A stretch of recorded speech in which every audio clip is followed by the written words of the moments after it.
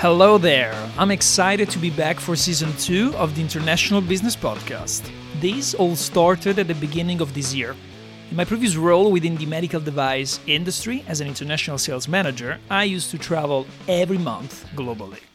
Then the coronavirus came and said, "Hey, how are you doing?" And as millions of other people, I had to stay put. Before my 5 years in medical devices, I also worked in other industries. I therefore started thinking of the vast and valuable network of professionals I have been engaging with for the past decade.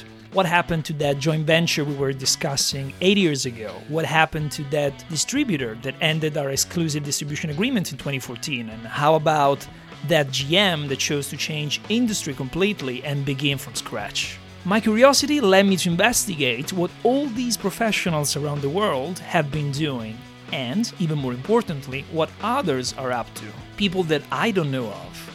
I believe that no matter the industry and the region, professionals like us, who constantly engage across time zones and cultures and drink an excessive amount of coffee, share similar habits and skills.